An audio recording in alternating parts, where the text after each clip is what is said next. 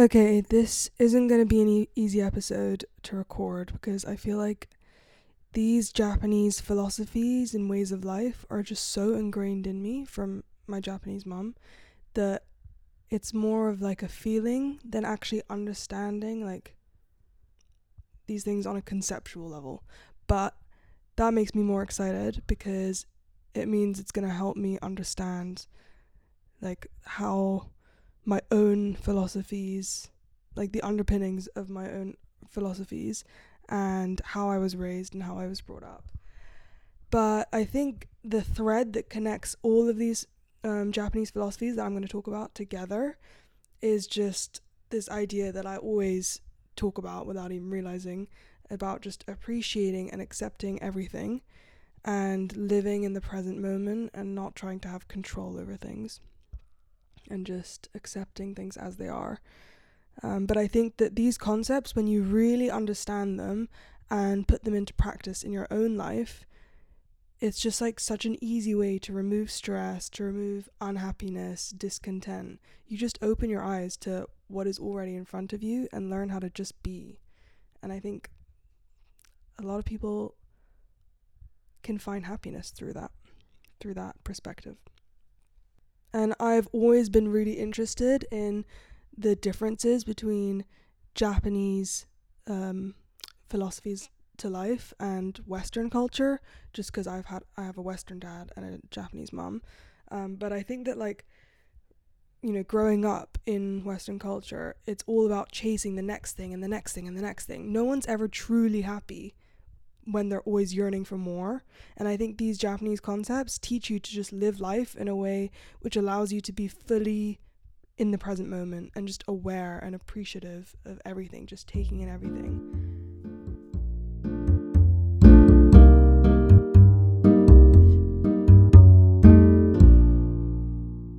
I can't start this episode without talking about wabi-sabi first.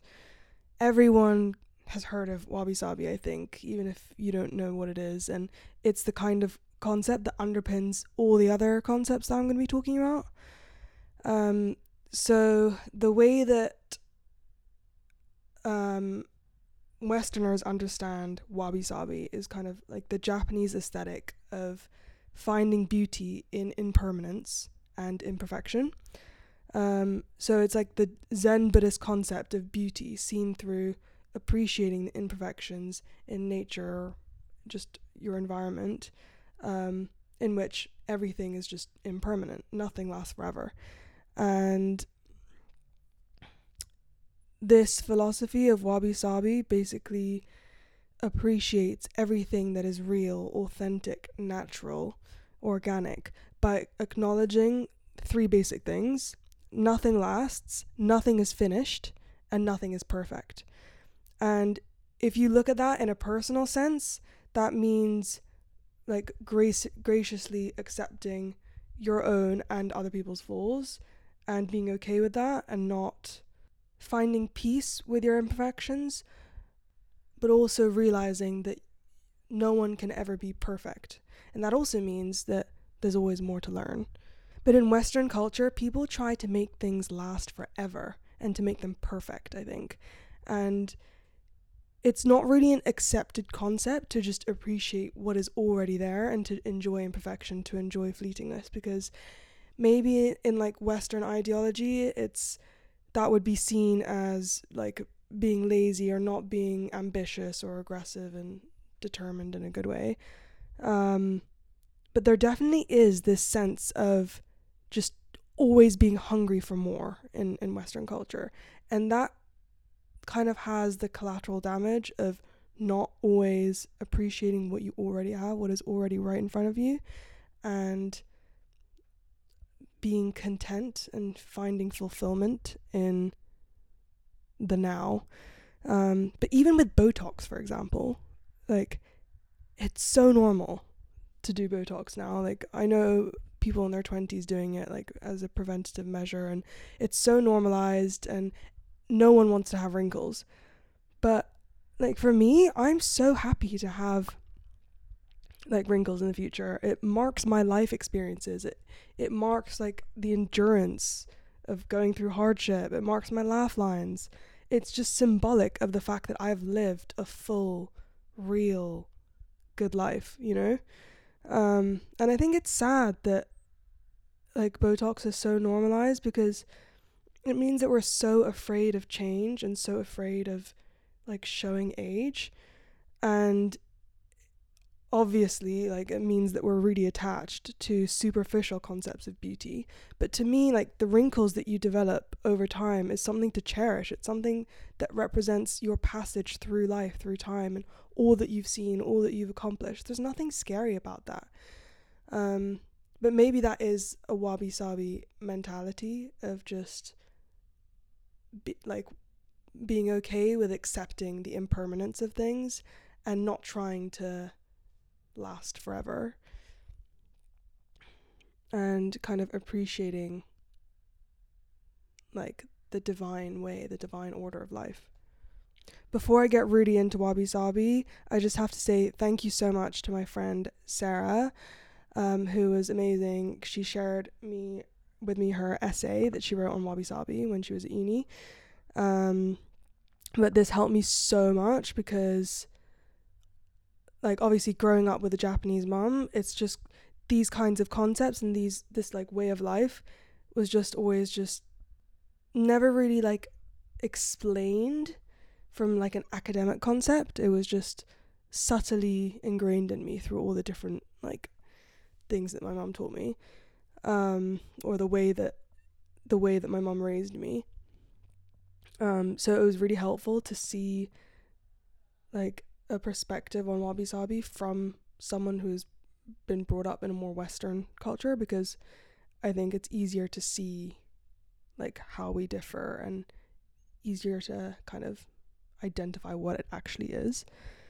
But in my friend Sarah's essay, she basically argues that wabi sabi is obviously used in like Western culture as like a minimalist design aesthetic, but it's misunderstood as just that like minimalist aesthetic, and its like philosophical deeper meaning is completely overlooked.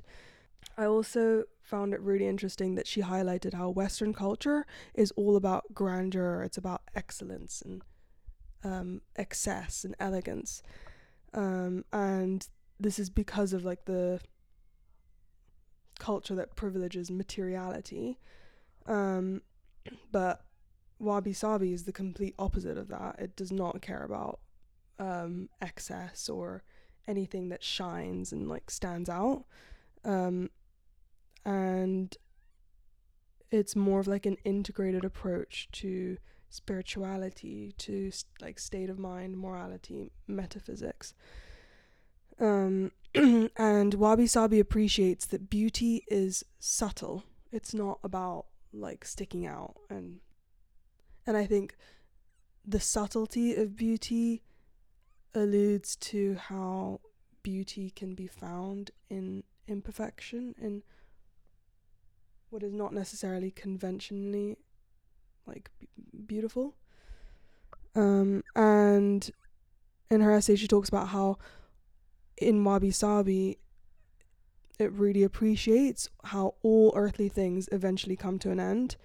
And going back to like Botox, or like going away from the whole impermanence of things, I think wanting to change the divine order of things is inherently kind of self-centered and putting too much weight on yourself, because it separates you from how you are connected to everything else in this world. So the way I see it, like with Botox or with wrinkles, is that like it marks my experience of the world around me, and to want to be different to the natural way of life, to natural aging process, to not want that to happen kind of is going against like divinity, I think. But I really like this distinction between the Western ideology of valuing status and power and luxury, which wabi sabi doesn't.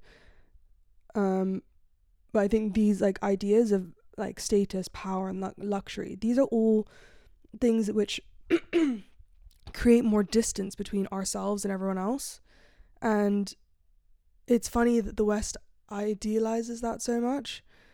Um, but I remember hearing something a few years ago about how the more wealth you accumulate, the more you are creating situations in which you are isolating yourself from the rest of the world. You're creating more space between you and everyone else.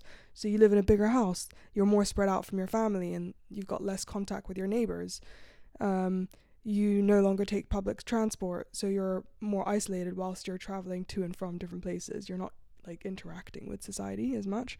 Um, you buy a first class ticket and not economy on a plane. It means that you're basically isolated on the plane. You're like, you have your own space, you're alone. You're not like as integrated with the rest of the world. Um, and I don't know if that's something to idealize. And I think what Sarah's essay highlighted is that when the West try and mimic the wabi sabi aesthetic, they seem to only be replicating the visual qualities and not wabi sabi in terms of the way of life. And I think that's so interesting that that's what tends to happen, because it just highlights how Western cultures are so focused on materiality and like visual superficial qualities. And it explains the obsession with Botox and the pressure that a lot of people are starting to feel because of how normal Botox is now. Ukeireru is kind of similar, in that it's all about, again, acceptance and kind of detaching from outcomes, not trying to control, just like accepting things as they are and reacting to things like very objectively. Um, I wrote a blog post on this a few years ago, so I'll repost that because it gives a good explanation of it. But the concept of ukeireru and just accepting as they are and being detached from a situation has helped me so much at work, because like in my work, things are very fast paced, it's often quite stressful, and it means that the people around me can be quite stressed. And I think I would like to say that I'm good under pressure and I don't tend to let myself get stressed out easily. When you're around that kind of energy a lot, it can start to really get to you. Um, but I always think like there's literally no point in getting stressed over anything. When I remember to put ukeireru into practice, I kind of start to see the situations around me, the people around me, like from a very detached, objective perspective, and it really helps me to just like step outside of my own perspective and look at things more rationally and not let other people's emotions impact my own emotions. It just helps to be like super level-headed and super calm. And I think a lot of our stress comes from the fact that we have no control over how we react to the situations and the people around us. And so when you put into practice ukeireru, or just acceptance, you basically remove that cause of stress, because when you're detached from a situation, when you're accepting something as it is, you are kind of surrendering to it and not allowing yourself to get so emotional about things. And I think in terms of whether that's like with work or in your relationships, like that's the way to be successful, to be able to be like more rational and more observant and like detached from things, not in an unhealthy way, not like disassociating from your emotions, but if you're able to like acknowledge your emotions and but also like learn to let them go and detach from it, then you're able to take in so much more information than you would if you're just thinking about like me and my emotions, how am I feeling, da da da. Like when you're detached, there's just more space and more energy for you to direct to absorbing and understanding what's going on around you and making better choices on how to react moving forwards. Ikigai is a Japanese concept that kind of translates to like your reason for being, or the thing that makes life worth living for you. And so ikigai means to define and practice your purpose in life. So the reason you get up in the morning, the whatever makes you tick. And it's the idea that everyone has something that they're passionate about and that brings them joy. And by pursuing that passion, they're able to find more meaning and fulfillment in their lives. And some people think of it as their like mission for life or their calling or whatever. But I think you can have ikigai, like I said in my passion episode, you can have ikigai or reason for being in so many other ways other than like your vocation, for example. I think in Japan, when people, from what I understand about Japanese culture and what I've seen and experienced, Japanese people are so used to being extremely mindful, because all of these philosophies are about being mindful, about being present, about being aware. And so when you're practicing mindfulness in everything that you do in life, like whether that's as small as like holding the door open for someone that you see might struggle, or like something bigger, like when you're used to that, putting mindfulness into practice, then you're also used to facing reality and facing situations, not going through life like because like not going through the motions of life without really thinking about it. Like you're always thinking, you're always observing, you're always trying to be more aware. And so I don't see this problem as much with like Japanese society, but I have thought that like in Western societies, like a lot of people, the reason why they feel lost is because they don't feel that they understand what they're doing things for, like why they're getting up in the morning and you know, doing their job or whatever it might be. And I think life can be so depressing no matter how successful you are if you don't know what makes you feel alive, if you don't understand how you interpret your purpose on earth to be. And I don't care if you don't believe in fate or like, you know, having a mission or whatever, but whether you believe that or not, I think that you can create meaning for yourself, and it doesn't just like land at your feet, you know. Meaning comes from pursuing and making an effort to understand yourself and the world around you and how you relate to it. And so, and true meaning and true value in finding something for you that makes you happy is by going through experiences like that make you struggle in order to find that meaning. Because otherwise, without that struggle, there is really no meaning. And so it can be a scary thing to put pressure on yourself to find your passion. But if you don't try, you're never going to find it.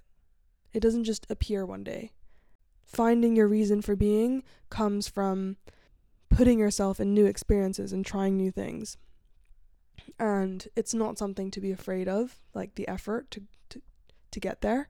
And if you don't make that a priority now, I think it creates a danger of you going through your life and years later, years down the line, like really hitting a wall and like struggling. Like you're never gonna live life to the full and appreciate everything if you don't know what makes you tick. And again, I said this in my passion episode, it doesn't mean like, oh, my passion is writing and or like my passion is like singing. It doesn't have to be a thing. It can be a concept. Like for me, I have lots of things I enjoy doing, but I think my ikigai, my reason for being, is just like the simple idea of expressing myself and finding new perspective through my conversations with people. I just really, really, really like it. And it makes me really happy when I have a day of like new realizations and a day where someone wanted to hear what I had to say and had thoughts on that and changed my perspective and I changed theirs. Like, I just love that human connection and just like sharing ideas. I just really like that. And I know that that's my reason for being. And so obviously that's really abstract and that can be done through so many different things. So it doesn't have to be something so concrete. But honestly, if I didn't understand that about myself and if I didn't recognize that, I don't know if I would have the motivation to do a lot of things that I do in life, and I don't know if I would be as happy as I was, and as at peace with myself as I am now. So I'm grateful for understanding that, but that level of understanding and appreciation for what I find my reason for being is didn't just like arrive. It came through lots of struggles and lots of situations in which I felt lost. What I'm trying to say is it's okay if you don't have it now, but having that as a priority, having that as an intention to find your ikigai and to live in alignment with that ikigai will make your life so much more meaningful. So kaizen means continuous improvement or changing for the better. And I think it's used a lot in a business context of just like constantly trying to improve efficiency and effectiveness in all aspects of a business or whatever. But it can also be used in a personal context, and it's often associated with the idea of like going 0.5% at a time, or like taking many small steps instead of trying to go from like A to B in one go. And I really like it because I think if you imagine your goal or your challenge as a mountain, like looking at the top of the mountain is extremely intimidating and scary. And, you know, when you look at the length of your legs, you're like, how am I going to make that step? How am I going to get all the way there? But when you think of things in a kaizen way and appreciate that it's not about one move that gets you somewhere, it's about all the little steps that you take which get you to that end goal, and being okay with those small steps, not trying to rush everything and do everything at once, just being focused and intentional and prepared to put in effort for the long term, and just like setting smaller goals which get you to the big goal. And I think you can use this at work. If you want to like achieve one project, you break it down into bite-sized, like 10 bite-sized different goals, and once you hit all 10, you've hit that big goal. Or if you want to exercise every day, you don't need to do like 3 hours every day. You can just make sure that you're putting at least 10 minutes of effort every day to exercise, rather than doing like a 3-hour workout all at once. I think by embracing this idea of many small steps, it helps us to build better habits, because those small steps mean you have to be consistent. And that consistency, that promoting that consistency, will build those habits that will not only get you from that first big goal, get you to that first big goal, but also help build the foundations of, propelling you forward in so many other aspects of life and so many other goals that you might have in the future. I think Kaizen is about appreciating that things take time, and to be patient, to train yourself to just be patient and to stay focused, to stay aligned with what you want and never giving up. I love this next one. Obaitori is an ancient Japanese idiom, and it comes from the kanji, which means like the Japanese characters, for the 4 trees that bloom in spring. So cherry blossom, peach, plum, and apricot. and it's about how each flower blooms in its own time.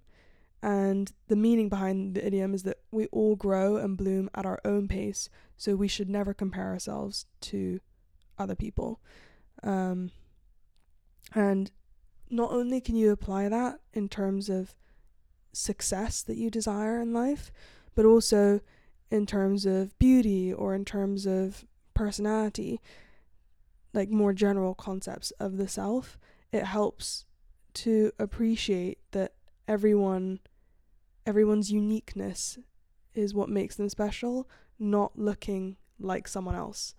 And again, like, this removes that stress level of like assessing your own situation and looking at other people's situations and being like, that's not where I am.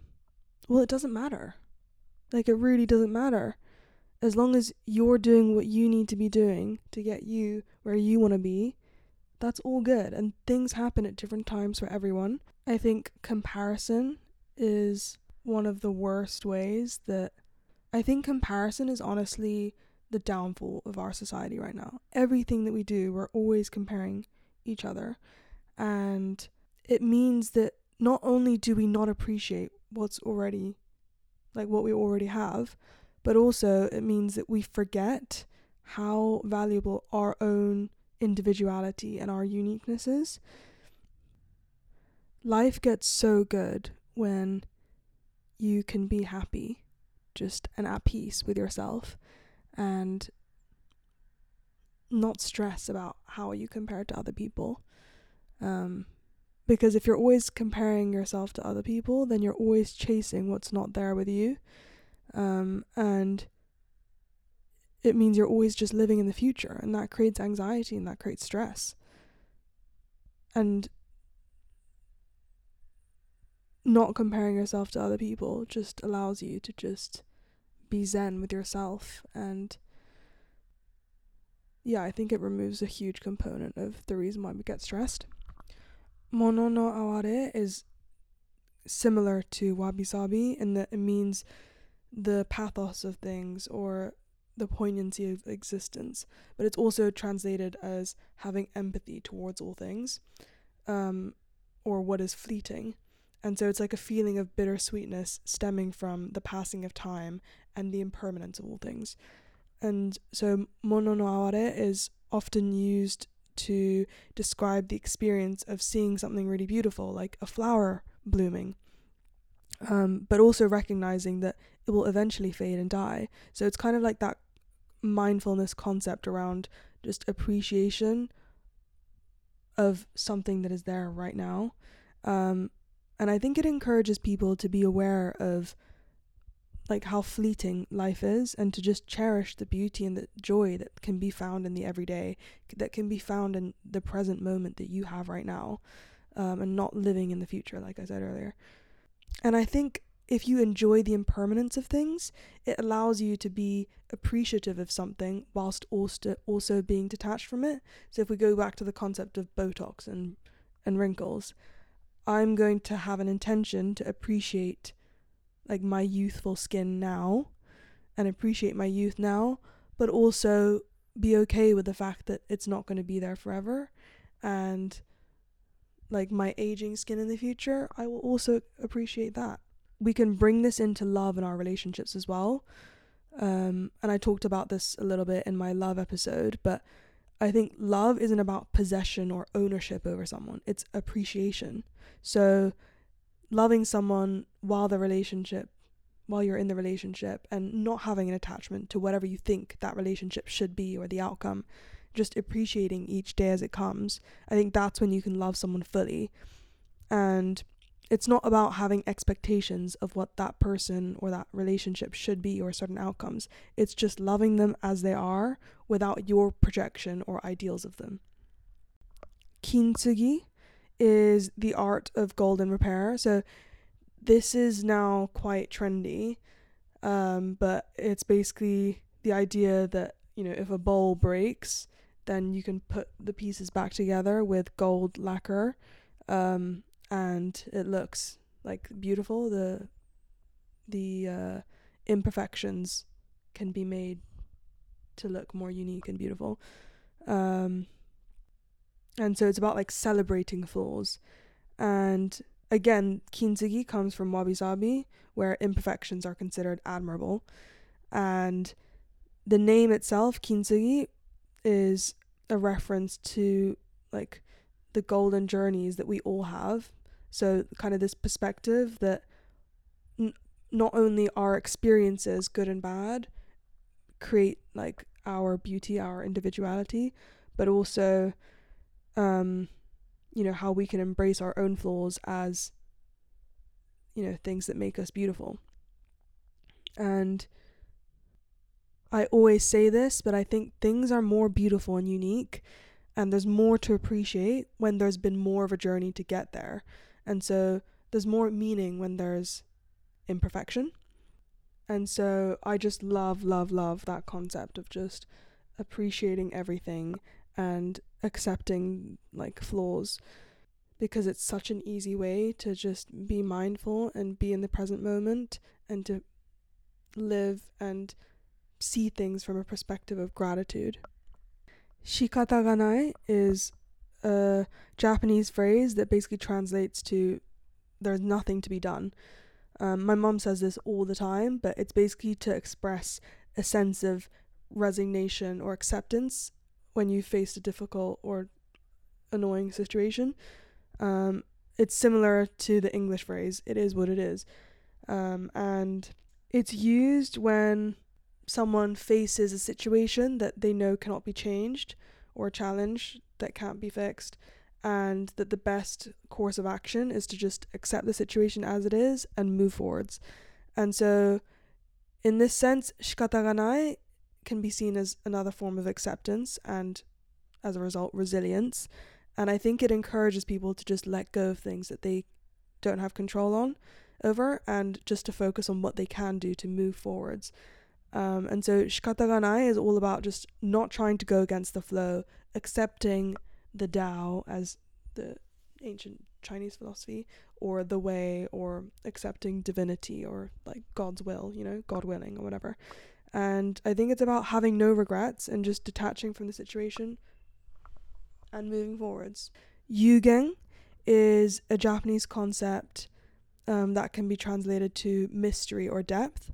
And it's basically a feeling of wonder or awe that you experience when you encounter something that's really profound or moving. And it's associated with the idea that there's a hidden or unseen dimension to the world that's beyond our everyday human understanding. And by being open to this mystery, we can then experience a deeper sense of connection and meaning.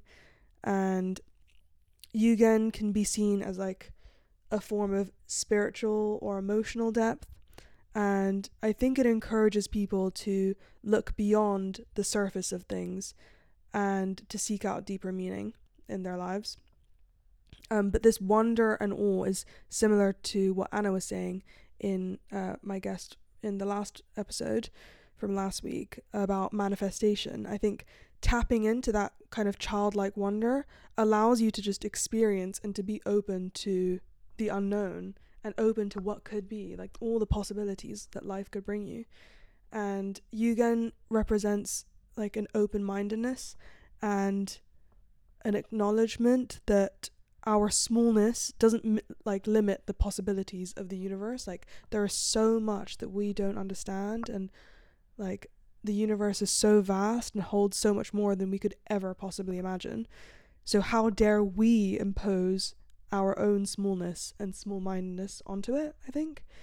But again, like what Anna was saying in the episode last week, having that awe and that surrender to mystery and to depth is what helps you kind of tap into the power of your thoughts and law of attraction and all of those things. But I think acknowledging how mysterious this world is makes life so much more exciting, because you're kind of surrendering to the fact that you will never know everything. There's always more to learn, to understand. And I think it also acknowledges the subtle connections between all of us, like how we're all connected. And it relates to things like synchronicities and just like weird alignments that we see in our lives. And things like that always happen to me, but I don't need to like understand everything. I just know that like the movement of life is so mysterious. Yugen to me is about surrendering to like the divinity of everything and surrendering to how I don't know anything and I'm always learning, I'm always growing. And that's the fun thing about life, that there's always transformation to be had. There's always learning, there's always new realizations to be had. I hope these concepts made you think a little more. I hope they give you a way to be more mindful in the way that you go about life. And I'm not just saying this because I'm part Japanese. I genuinely think there's so much to take from Japanese culture. I find it really inspiring, the way that people like these philosophies of life. And I think what underpins all of it is just like surrender to things as they are. And when you do that, like you just take out all reason to have any negative feelings, to be stressed, to be anxious, and it allows you to just absorb and appreciate all that's good in the world, and know that even if there are struggles and difficult times and negative situations, there's always good to be acknowledged and appreciated, and there's always something that you can be happy about. You don't always need to chase something else and feel a sense of lack. I think by being mindful in this way, you can feel fulfilled in the simplicity of life and not allow yourself to feel the pressures of chasing what you don't have. Thank you so much for listening. Thank you so much for listening, guys. If you want me to talk about anything in specific, or if you have any thoughts on this episode, let me know. I would love to hear from you. And as always, I would love if you could please leave me a review, give me a rating on Spotify or Apple. And I'll see you guys next week.